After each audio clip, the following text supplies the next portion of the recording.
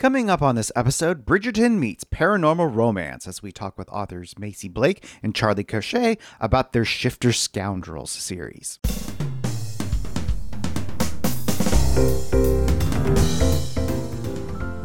Welcome to episode 404 of the Big Gay Fiction Podcast, the show for avid readers and passionate fans of queer romance fiction. I'm Jeff, and with me as always is my co-host and husband, Will. Hello, Rainbow Romance reader. We are so glad that you could join us for another episode of the show. And we're going to get right into this super fun interview. I had such a wonderful time talking with Macy Blake and Charlie Cochet.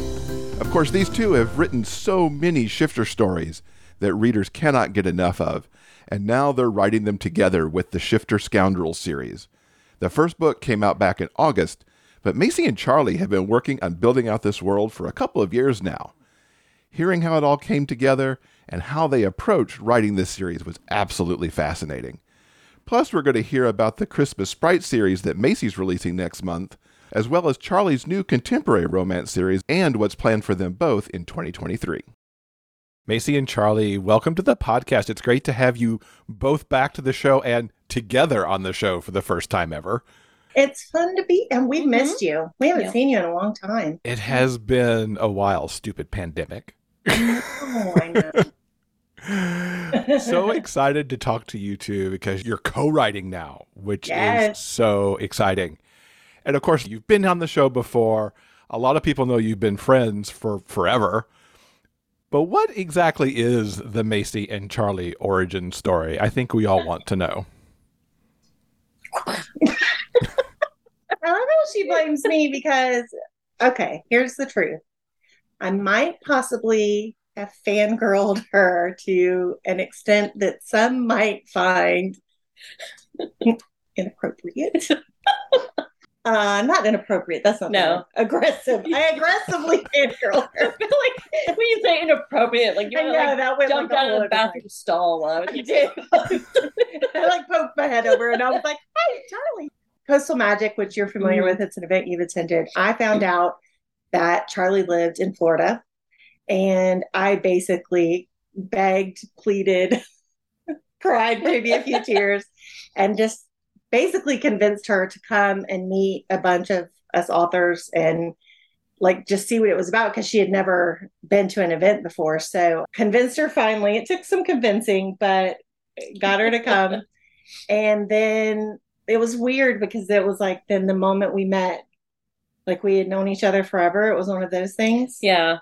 It was when we were just it's been, how many months has it been since we've been friends? And it's wait, has it only been, 3 weeks? It was crazy. I feel forever. Yeah. We immediately started having Skype lunches together, and we would help each other with writing stuff. And just then suddenly it was months had turned into years, and then we were just kind of inseparable. So, and then I moved to Florida so I could be closer to her. Yes. I used to drive up to hang out with them on the weekends, and then they moved closer. We moved closer. So now we're just a few minutes away. Yeah. I was going to say, now you're so close, you could actually be in the same space while we're doing this interview. Yes. Yeah, well, we see each other now, weekly, several times a week usually, and we still talk on Skype too. We still, every day, every morning. Yeah. Most mornings, yeah. Our puppies go to the same daycare. I feel like we're parents that meet up at our baby schools. Yeah. That's adorable. Going to pick up and drop off together. Yeah, we do. It's funny. It's so true. And sometimes I'll pick hers up, and sometimes she'll pick mine up. And it's the whole thing.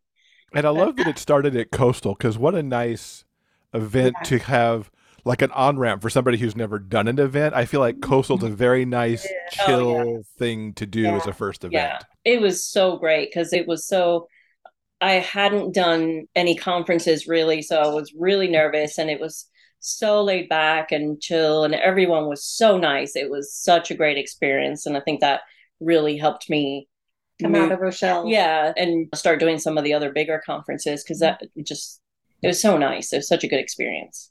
She's very shy. I am. I don't let her be, though. I was going to say, I don't know Shy Charlie, but I met both of you sometime after that Coastal event, so you had time to work on her. I have had time to work on her. I have to ask, what was the book of Charlie's that turned you into a fangirl? Oh, Hell and High Water. Where it starts for so many people. Yeah. Yeah, like, well, and as a paranormal writer myself, I was just like, the genius of her setup. It was something that I had never read before. And I've thought of a lot of ways to set up paranormal universes. And something like that had never even crossed my mind for some reason. And so I just got so wrapped up in the characters and how funny Dex is. And so I knew reading it that our senses of humor were very much the same and that our taste in music would be very much the same. And so it was really, we knew. Yeah. A number of times, I mean, this is sort of a random aside, but so her favorite band is Journey. And we have all sorts of running jokes because, like, no matter where we are, a Journey song comes on. Like, it's crazy. But one time when I still lived up in Jacksonville, I was sitting there working. I had Pandora on, and a Journey song came on. And she wasn't supposed to be at my house for like an hour. And I called her and I was like, "Where are you?" And she was like, "I'm at the gate." I knew she was there because Journey came on. It was hysterical. It's like every time. It's spooky. It is spooky. Like, there are times when I open up, I'm writing something of Dex, and like the first song that comes on is "Don't Stop Believing" from Journey. Yeah. Just like, it's wild. So if anybody ever does a movie of your lives, they're going to have to clear all the Journey songs. I know. For that movie.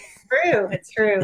How did this friendship evolve into becoming collaborators? Because you each have large backlists, but now suddenly you're collaborators. How did that come about? Because that's a whole different turn on the relationship that was there. I can feel her staring at me. I know. You feel it. I mean, I'll start and then she can finish. Okay. There was this thing called a pandemic. And then, in case you hadn't heard, in case you were new. Okay. I'm not sure where you want me to take this story, but wherever you want. So we'd sort of thrown it out there over the years, or just like, oh, you know, because we have such similar sense of humors, and we were like, oh, we should probably write a book together one day. But it wasn't really like a solid thing. And then we kept talking about it more. And then with the pandemic and everything that happened, I had to take a break from writing. And when I finally felt like I wanted to try and get back to it, when I felt I was in a place that I can get back to writing, you know, she's like, maybe this is a really good time for us to do a collab together and see what happens. Because we've been talking about this world for a while now. It wasn't like we were just starting from scratch. We'd been chatting about it for ages. And I was like, I think that's a great idea, because I can't think of anything that would make me feel better than writing a book with my best friend. And we were just like, if it doesn't work, it doesn't work. We'll see. Because she'd collaborated before. I'd never done a collab, so I had no idea. I was just like, I'm warning you. There is a slight possibility I might be a bit of a control freak on this. So we'll see. And I was like, no, you really? She was I like, was stunned, like absolutely stunned, shocked and appalled, really. I was so stunned. No. But yeah, I knew that it would take some of the pressure off of her, and that's really what I wanted. But I love her brain, which is like, she's so creative and funny, and like, she's helped me with so many things in my worlds. I've helped her with so many things in hers that we think the same but very different. I kind of felt like it would be a really solid partnership, just because if we were stuck, we had such different strengths that we could really pull each other through it. Yeah. And that's actually the way it ended up working out. It was kind of amazing how it flowed. It really went like so much better than I thought, because and you really weren't like a control freak about it, which was really funny. There was certain things like that she was like, she would put her foot down on. I don't know. There was air quotes there for anybody listening. There was no real no. It was always like a back and forth discussion that would either end up in a compromise, or she would convince me or I would convince her. You know, it wasn't like, it was never complicated. Like when we were at a stuck point, that was pretty incredible. Yeah. So we're just really good at playing off each other, and it worked really well. Yeah. Had collaboration crossed your mind previously, Charlie? Because, I mean, obviously Macy had collaborated with others, but it's all new for you. I had thought about it. I just, because I'd never done it before, I was nervous because I'm so very, not strict, but I have very specific way of how I write things. I'm not explaining that well at all. I'm a bit controlling, a control freak. Yeah, I was going to say, you explained it earlier really well. But with my writing, so it's just, especially if it was like with someone who I didn't know well, like I wouldn't want somebody changing my words. But like she never did that to me and I never did that to her. We always made comments in it or we tweaked things. Like I had no problem with her tweaking what I wrote and the same for her. But after that experience, I know now what the process is and kind of if it's done right between the authors, how it flows really well. So I think that's. And I don't think the way we ended up writing Notorious, we would either one of us would be able to do with anyone else because we were literally finishing each other's sentences. I would get to a point and I would just be like, okay, so I got the scene, but it's not funny. And it was supposed to be funny. So it's there, but it's not the way we talked about it. I don't know. You go read it. And then she would go in and like change like 3 things. And suddenly it was really funny. And then it's kind of vice versa. It would be the same for me. She would be like, it's not there. And it's just really hard to do that for somebody when you don't know each other as well as we know each other. Yeah. You know, there was. Because we didn't like divide up the characters. We didn't divide up the chapters like, oh, you write this character and I'll write this character. We both wrote everything. And then like if it was one of her chapters, I would go back in and read through it and make tweaks and stuff. And so our voices really melded together to the point where we'd read something and we're just like, did you write this or did I write this? Because I can't remember. Yeah. And there would be times where like I'd write a chapter and I'm just like, there's something missing. It's almost there, but there's something missing and I can't see it. I can't figure out what it is. So then she went through that chapter and like she added paragraphs. I'm like, that's perfect. That's exactly what it needed. So, it was amazing how well it worked. And like, seriously, there were times when I would just be like, I am done. I'm done. I'm not doing any more. It's yours. And I would like legit leave it with a half sentence finish. Like it would just be an incomplete sentence and I would be like, I'm done. And then she would just pick it up and keep going. So it just, I don't know. I think it would be hard to do that with somebody else because they would be like, finish your sentence. Although she probably said that too.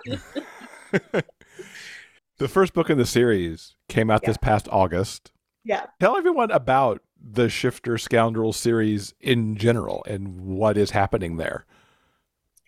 Well, we'd both grown up reading Regency romance and historical romance. It was my favorite kind of romance to read when I was growing up. Amanda Quick is still one of my favorite historical romance readers. I still have books from when I was in college. When we were talking about collaborating, we were just like, well, obviously we're going to write paranormal because we both have paranormal readers and we both love writing paranormal. And they're like, but we wanted to do something a little bit different. Just like, what can we do? And then we started talking about the books that we enjoyed reading and historical came up and Regency. And we're like, what if we did like a mashup of like historical, but modern and shifters? And we had decided that, funnily enough, we were already had the world built, characters, some plotting done and all of that when the first season of Bridgerton came out.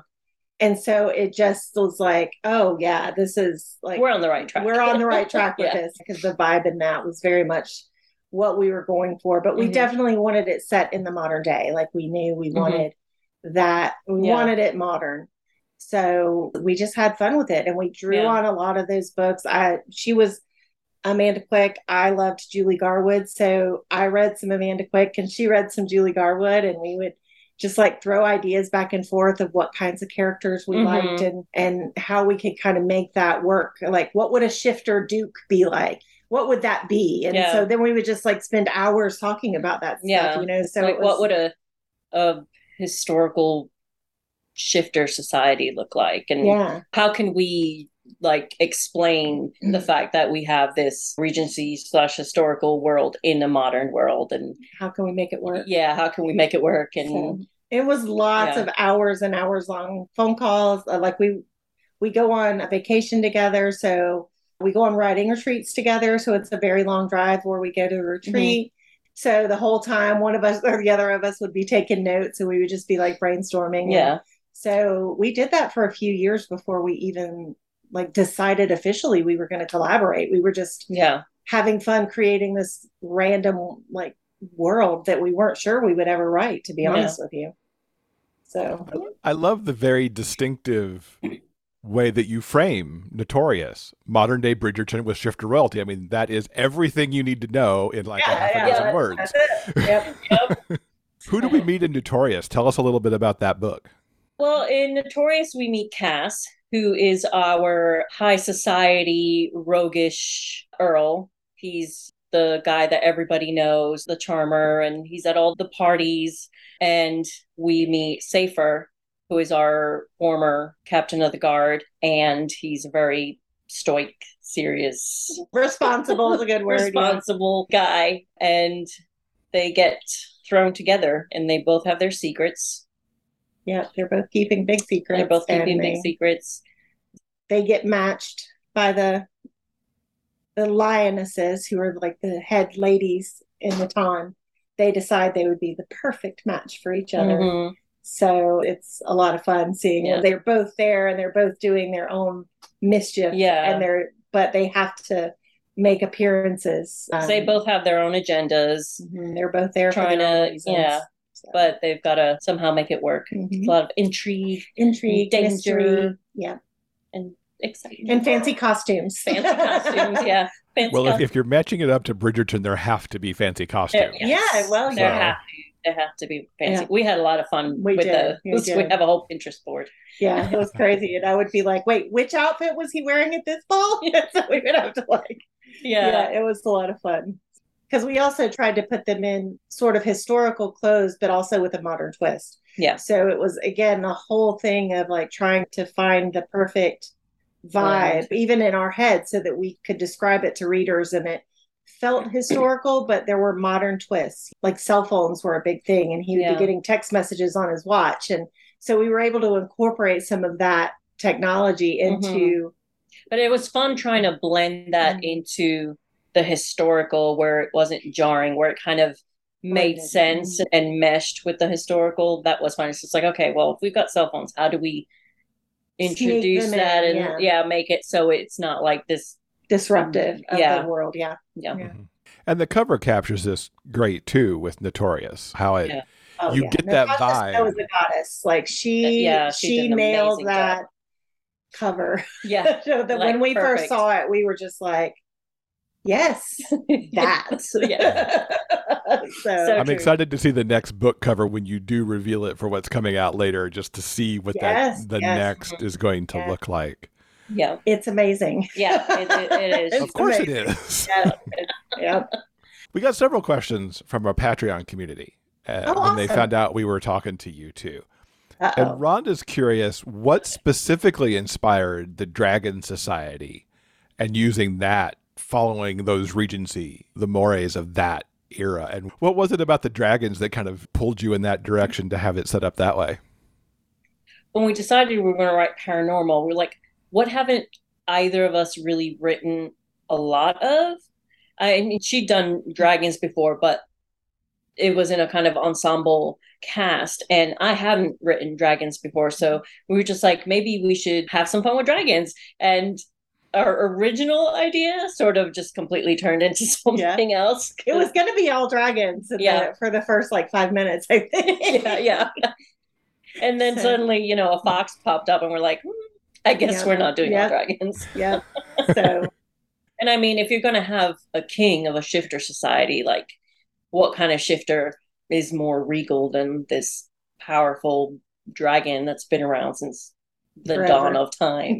But that's really it. It came about that because neither one of us had ever written a dragon society. Like she said, I have written dragons characters that were involved in other aspects of the world, but we had never written a dragon society. Of course, we didn't end up writing exactly a dragon society, but yes. We still ended up writing something that neither of us had ever really done.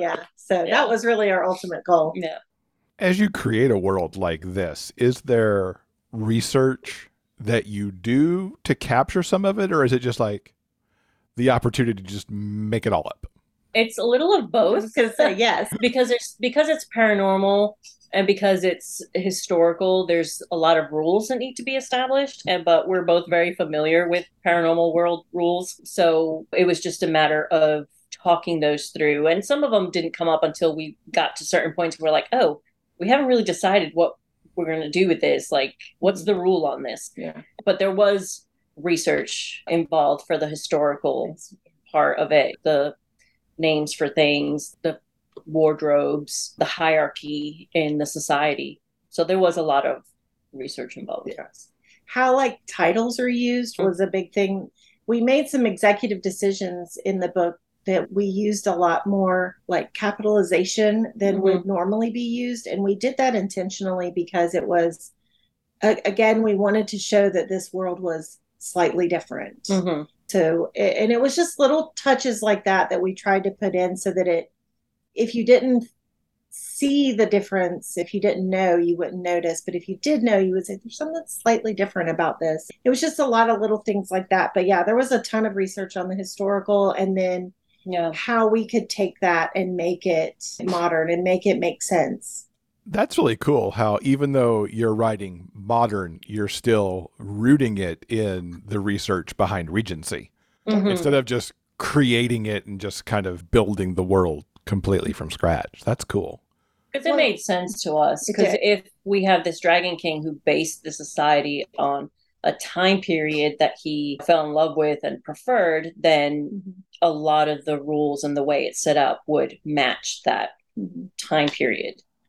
And because the Regency period was really a reaction to the French Revolution and that excess that had gone on, when you think of like how Marie Antoinette dressed and how a lot of that stuff that was going on. And then it was like, whoa, that was all when she made her hair into a boat and everything. And so then you go into the Regency, which is much more, there's a lot more, I think, elegance and simplicity and things. And so we really wanted to capture that aspect of it, but that there are so many rules. And we loved the idea of shifters that are bound by rules set by their king. Yeah. And that they honor those rules, and sometimes they like tiptoe across them a little bit. And then we have our guard who's just like, rules? What rules? Rules? I don't think those stinking rules. So anyway. So a couple of our patrons and myself are really interested in process around this and coming together to do this. And you've hinted at and talked a little bit about some of the process, but tell us more. Like how, when it came time, you'd done all this stuff to build the world, but when it came time to get serious about writing Notorious, how did that plotting work? How did the writing get kind of split up a little bit? And those couple of questions come from Mary, from our patron group.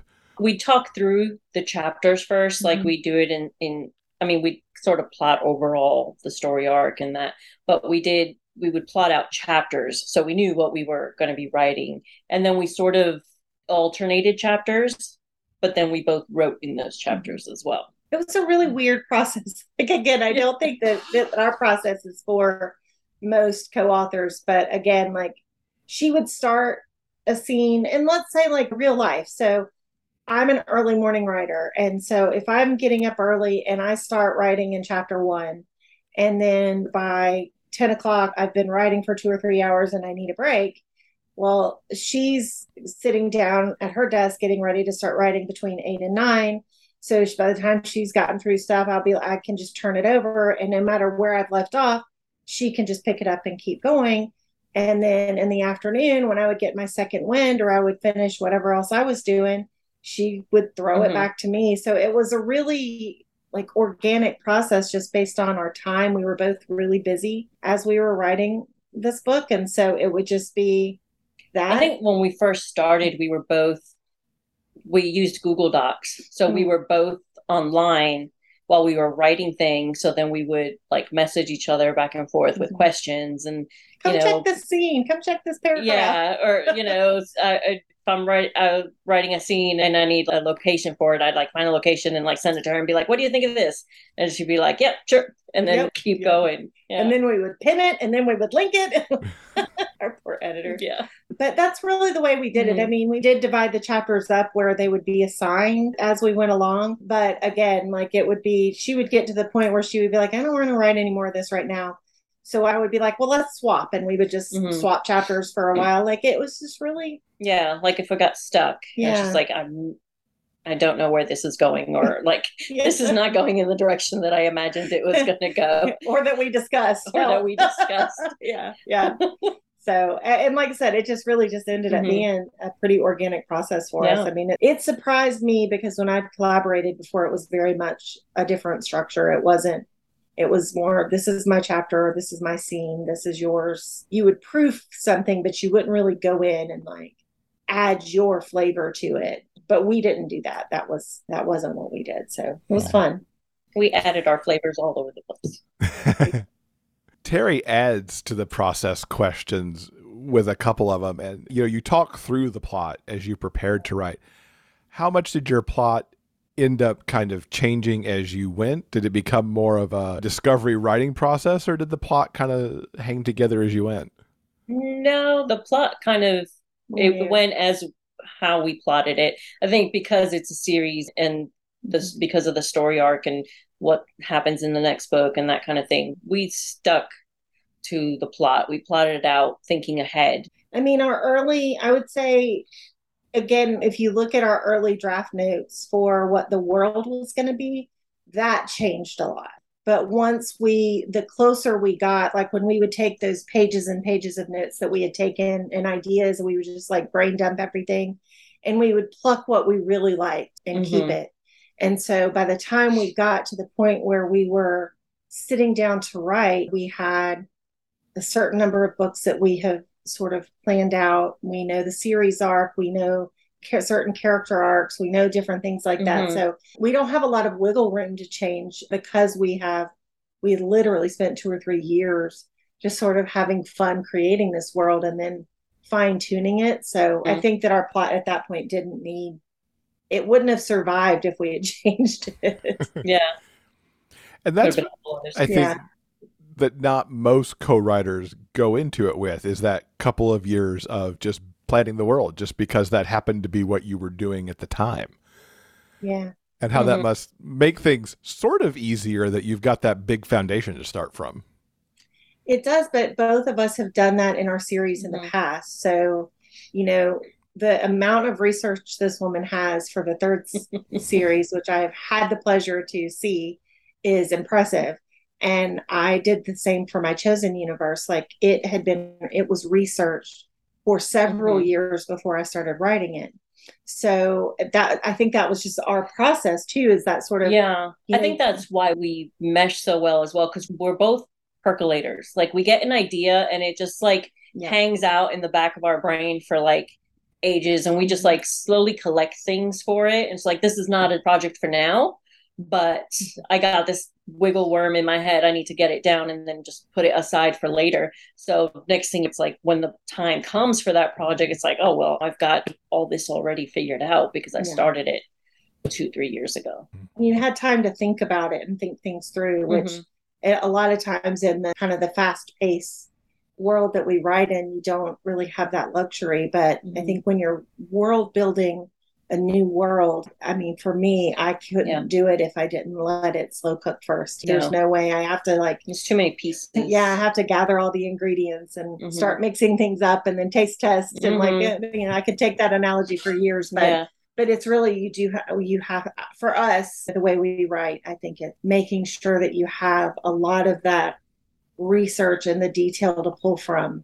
I didn't realize how like we were about that until we're like the person that like you read a book and you end up using like 3 sentences of the research from it. Yep.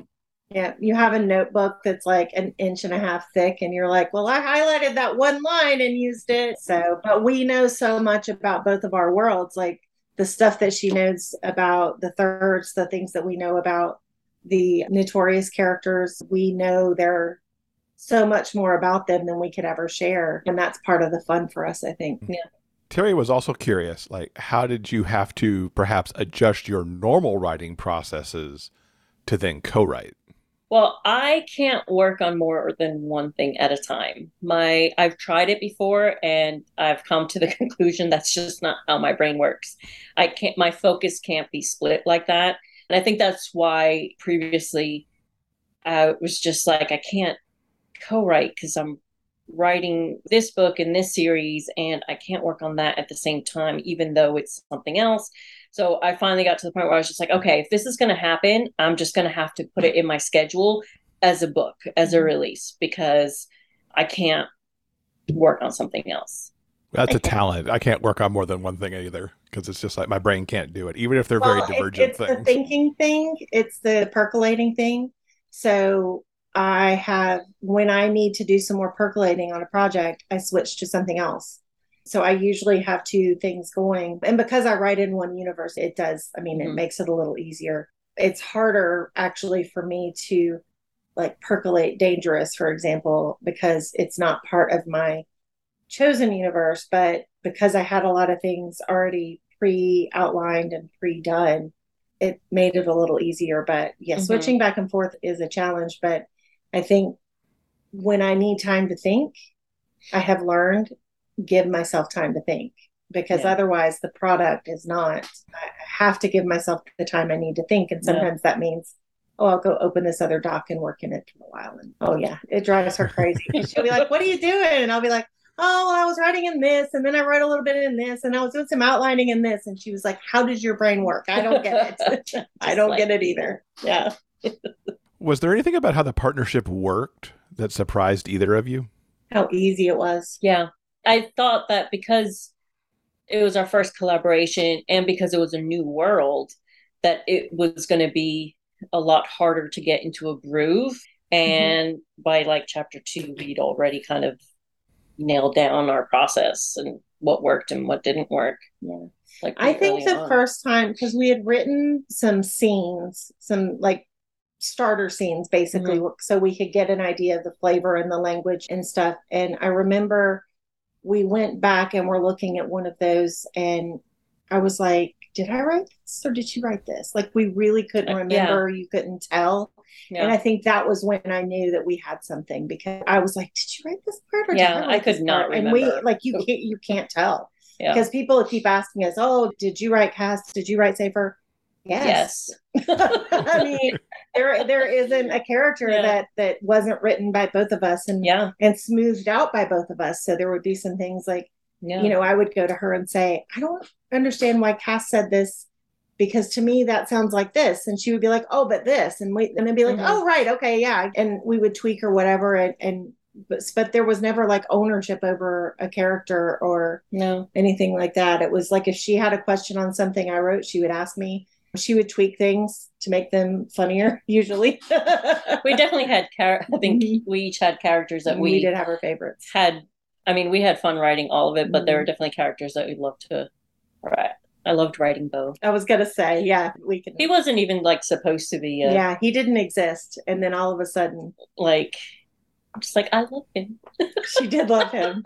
So there's parts in there where I would be like, oh no, there's a Bo. Bo's got to be in this scene, and I would sort of like half draft it, and then I'd be like, hey, there's some Bo stuff. You want to come write it? And she'd be like, yes. Sounds like Bo is that the actor who drops into a show supposedly for one episode and then hangs around for the entire season. Yeah. Yes. Yeah, he was. Legit.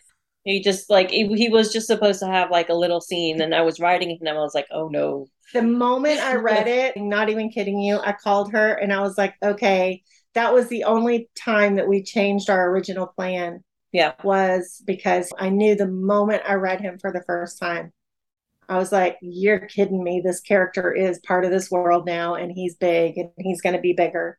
And she was like, I know, I love him. Like, it was just so funny. So, yeah. And then she's like, yeah, I'm just going to write this like throwaway character and for this one scene. And I was like, okay, I should do. You think I'd like know better by now. Like, I can't just like write a We random, don't. Neither one of us can write a random character. Who are we especially if we going plan it that way. We specifically go, okay, we need this guy in the background. But the moment he speaks, we're like, with? Oh man. I guess he's getting a book. That was exactly my response. I was like, really? I always like to find out, in general, what favorite scenes in books are. And usually with collaborators, it's like, what's the favorite scene that the other wrote? But in this case, I don't think you can delineate those. So just No, you can't. for each of you, what's a favorite scene in the book? Oh, there's a few of them, but the one that pops into my head is the scene with The arbor, the Yeah. gazebo. the gazebo. Yeah, that one. Yeah. That's a good one. That's a good one. It's just like a shock. Was it you decapitated? You decapitated Artemis.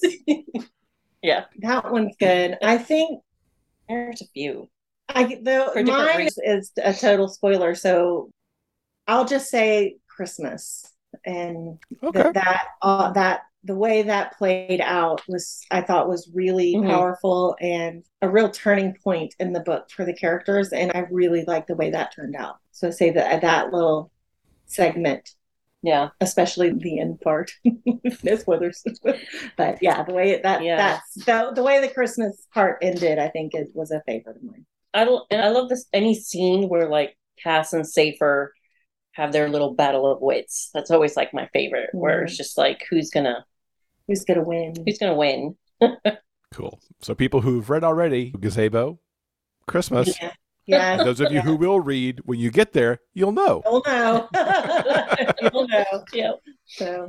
So book 2 is coming out in January, kicking off the new year. What can you tease us about Dangerous?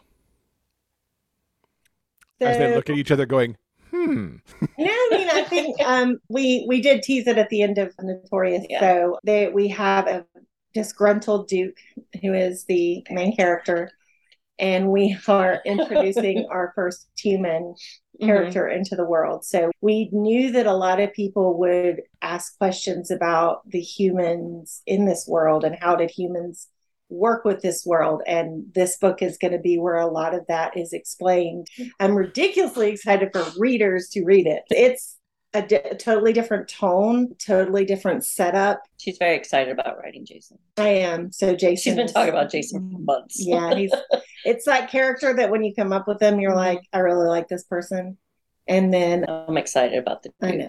I mean, well, of course you're excited about the Duke. He's cranky, he's irritable, he's like wounded, so he needs a lot of that. yeah. He's a big, strong shifter. There's a lot of yeah, poor bunny. pain.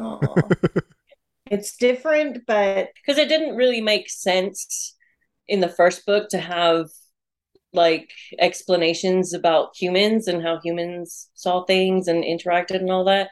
So we're just like, well, obviously in the book with the human, that makes more sense to have his point of view and how he sees things and his perspective and all that. yeah, because there was so much to build. Yeah. We did get some readers that were like, how does this work? We're like, just hold on. We'll get there. We've already got More to come. 85,000 words. We got to stop somewhere. Yeah. how Yeah. far do you envision this series going? I played the Okay. fifth. See, the thing is, here's the thing. We always, both of us, even in our individual writing worlds, always say, I think I'm going to write this 3-book series. And then it turns into a 12-book series with spin-offs. And so, The answer is more than one. more than one. More than one. Well, more than 2. More than 2. We can officially say 3.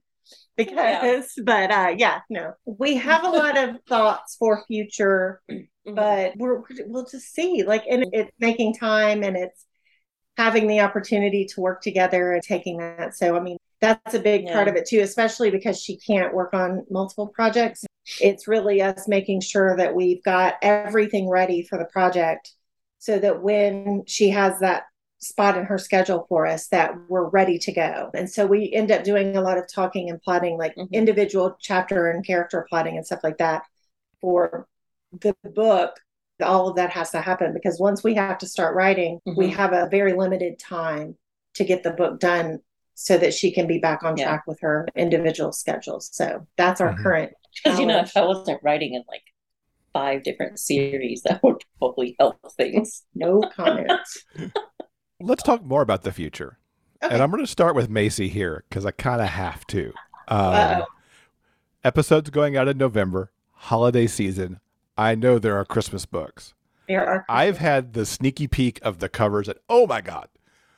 Tell us about your Christmas series, please. Oh, yeah. So this is at the point that we're recording this, and no one knows that this exists other than a few people plus a couple people outside of this room. But it has been a very closely guarded secret. But I wanted to write Christmas sprites. I've written sprites in my world before, and they're basically chaos magic, but in a charming way. So I wanted to do something light and fun as a breather from all the heaviness that I've been writing in my world lately.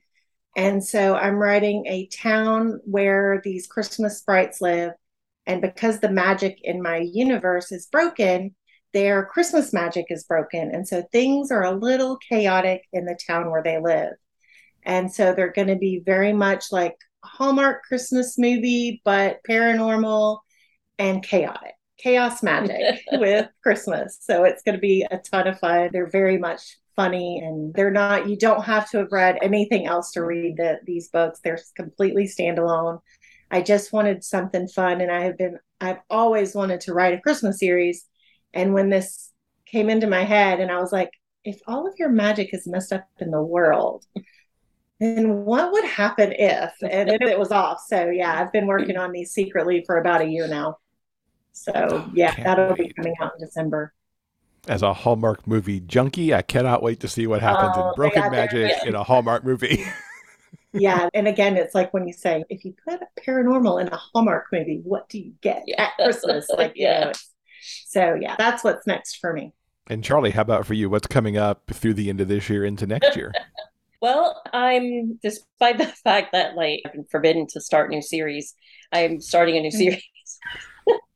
Well, most of my readers know because it was teased at the end of Sleight of Hand, but the Runaway Grooms is what I'm working on. I'll Be There, which is the first book, and it's a romantic comedy series. I wanted to write something that was just fun and funny and lots of romance. So I'm working on that right now and hope to release it toward the end of the year. But I'm having a lot of fun with it. I've helped with some of the stuff on it. It's awesome. I'm loving it. Well, I have to imagine that you two help each other all the time. Proximity, yeah, close absolutely. friendship, Yeah. collaborators. Oh yeah, absolutely. Absolutely. I can't imagine either one of us being able to do it at this point without the other. Like we're that sort of It just makes intertwined. such a big difference to Mhm. like when I get stuck and I can't see what the problem is, and I just like call her up and I'm like, okay, I'm stuck. This is what I've got. This is where I need to get, and I'm just not seeing it. And then she just like throws everything at me until my brain is like, oh, what if I do this? Like, And it's like I legit throw like the kitchen sink of ideas at her until I see, or as we're normally on Skype, until I see like she gets like this like, and I'm like, what is something That I light said? bulb moment. And then I just sit back and she starts scribbling. For me, it's more, I think, where she talks me through like just keeping me going, because I get a tendency to just get really bogged down. And so she helps me just like, come on, let's do it. Come on, let's keep going. And so I think that when I'm like, I call her and whine about, I don't want to write. I don't want to do it. And then she's like, but don't you want to do this? And remember, you were going to write this. And remember how fun it was going to be. And then I'm like, oh, I did want to do that. Oh, I better finish this chapter so I can get to it. So it's, ask her, what's your word count? what's the word count? Where are we at? Yeah. So there's been a lot of that lately. Yeah. What's your word count? And Charlie, we've got a question from Dee, eager to know if there's any news about anything in the third universe. Yeah, so the third universe is always, I mean, I don't know when there'll be a time where I won't be working on it. But the third universe is so vast. And again, it's one of those things where I have like all these ideas for things in there. Where she's just like, no. I think this is why you're not supposed to start new series. Water. Because the the series, like spinoff series potential is unlimited. But because I can't work on more than one thing at a time, there's a limit to what I can work on. So right now, I'm either working on something that's in the King's world or something that's in the Thirds world. And there will be more tin books happening. There will be more third stuff happening. There's just only so much that I can write at a time because I'm not a fast writer. And I'm also recovering from burnout, and I'm trying to get back to a place where I can have a steady release schedule again. And I'm excited about writing again and getting back into things. And I have been writing. So I'm just working on whatever feels right at the moment. So I can't say, well, after I'll be there, I'm going to work on tin or I'm going to work on another King's book or something, because it's just what feels right for me at the time. And I'm just going to interject. Dee, I get it. As a person who also remember this started because of fangirling, there's a lot that has been percolated. I can promise you that. There's a lot of thirds that is still on the table that beautiful brain is working on. But what I have learned with a bestie over here is that if you give her time, what you will get will blow your mind.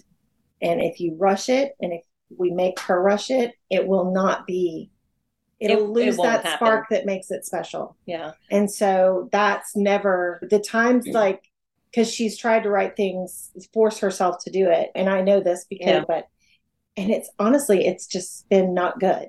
And so it's like when we talk about it and I'll read it and we're just like, you're not there. You're not ready. It hasn't cooked enough yet. So, but there is a lot that is still there that is percolating. And I think that once it finishes that, you're going to be really happy with what you get. Because I know some of it. And I know that I would never rush a book, and I would never want to release a book in the Thirds universe that I didn't feel lived up to that world. Like, I wouldn't want to do it a disservice. I love that world as much as a lot of readers, and as much as we do. So unless I feel, and I'm very adamant, yes. Well, and I'm very self-critical. So unless I feel that it is right, I won't release it. I won't. So I rewrote that first chapter of Gone But Not Forgotten like 10 times. And then I was just like, I stopped. I stopped and I had to put it on hold, and it was on hold for like a year, but I wasn't going to work on it until it was right. That's what all books need, is just that percolate time. Yeah. I'm curious to know what's been exciting you that you've been reading lately.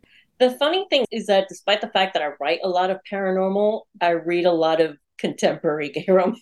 So most of what I read is contemporary. I mean, there are like, I love like Haley Turner's worlds, like Spellbound. I love that series, and Alice Winters and her paranormal. There's several. I do read paranormal. There's several series. Yeah. I have a lot of books to catch up on, because I sort of fell back on my reading. So now I'm at the point of just like where I have like all these amazing books, and I'm just like, but what do I start with? Do I start with Lily Morton? Wait, do I start with Lucy? Wait, do I start with May?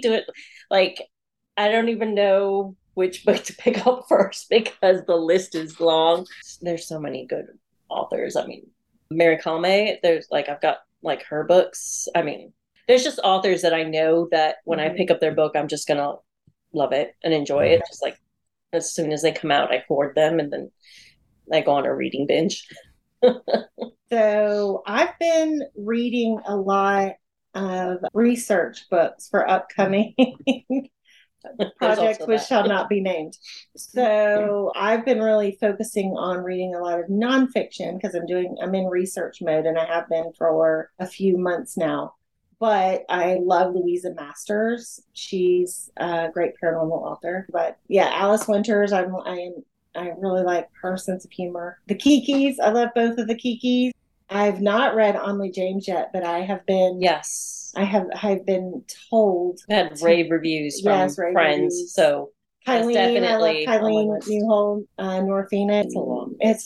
I can go on all night. I just don't have specific books. I don't really recommend specific books usually, but I like to recommend authors that I love. So, absolutely. And you listed off a whole bunch of good ones there. Yeah. Auto buys. Yeah. That we Legit auto buys. we're Like, auto buy. Yeah. like when Lily Morton comes out with a book, I don't care what it is. I just buy it. She doesn't even like read it. I don't read the Buy, blurb. yeah. I just like, I get her newsletter or on Facebook. She's like, I got a new release. I'm like, Yeah. buy it if I haven't already pre-ordered it, Mhm. which Yeah. I probably have. Yeah. It's tough. There's so many, but yeah. There's amazing authors in our genre. Yeah. We're really lucky. So, how can everybody keep up with you two online to know more about the collaboration and more about your individual books? Where do we find you? I am on Facebook a lot, probably more than I should be. My Facebook group, which is just, you could just search my name on Facebook and it'll come up. But yeah, I'm active in my Facebook group. I have a lot of like little fun things going on in the group. That's probably The best place. the best place. I mean, I have all the usual social media places, Pinterest and Instagram and stuff, but my Facebook group is where I'm most active, and readers, they ask questions, they post memes, or do little teasers in there. We've got now going on the Daily Files, which is a weekly sort of Dear Diary from Dex and the guys. Shenanigans. Yeah, which is a lot of fun. And I think the readers are having fun with it. Same with me. I'm mostly like, if you want to actually like find me, my Facebook group, Macy's Moonlighters, is that's the place where I go. I don't go on social media a lot because it's not great for my mental health. So it's one of those things where I go into my group because I know it's my safe space. So I try to really interact a lot with my readers in there. And I do, like Charlie said, I post exclusive content to my group and also my newsletter. If you really want to stay in touch with what's coming up, I keep my newsletter pretty up to date with what I'm working on, teasers, and all of that stuff. Thank you both so much for coming to talk about Shifter Scoundrels. This has been such a fun time. Good. Can't wait to see more, and happy holidays. We could say that. This is airing in November. Happy holidays. Say that, yes. Happy Christmas break. This episode's transcript has been brought to you by our community on Patreon. If you'd like to read the conversation for yourself, simply head on over to the show notes page for this episode at biggayfictionpodcast.com. The show notes page has links to everything that we've talked about in this episode. That was so fun. I hope you all enjoyed that conversation as much as I did. I am so looking forward to Macy's Christmas Sprites. She and I have had a few conversations about Hallmark Christmas movies recently, and I cannot wait to see this Hallmark-style setup in a world with broken magic. All right, I think that'll do it for now. Coming up next in episode 405, we'll be focusing on the Happily Ever After Collective, a new way that lovers of romance can get exclusive books. This is a new Patreon-based way to get books every single month, featuring a specific trope. It launched in July, and we absolutely love it. We're going to be talking with the collective's organizer, romance author Avery Flynn, as well as two authors who've released books through the collective, Rayan Gray and Sarah Tieno. On behalf of Jeff and myself, we want to thank you so much for listening, and we hope that you'll join us again soon for more discussions about the kinds of stories we all love, the big gay fiction kind. Until then, keep turning those pages and keep reading. Big Gay Fiction Podcast is part of the Frolic Podcast Network. Find more shows you'll love at frolic.media/podcasts. Original theme music by Daryl Banner.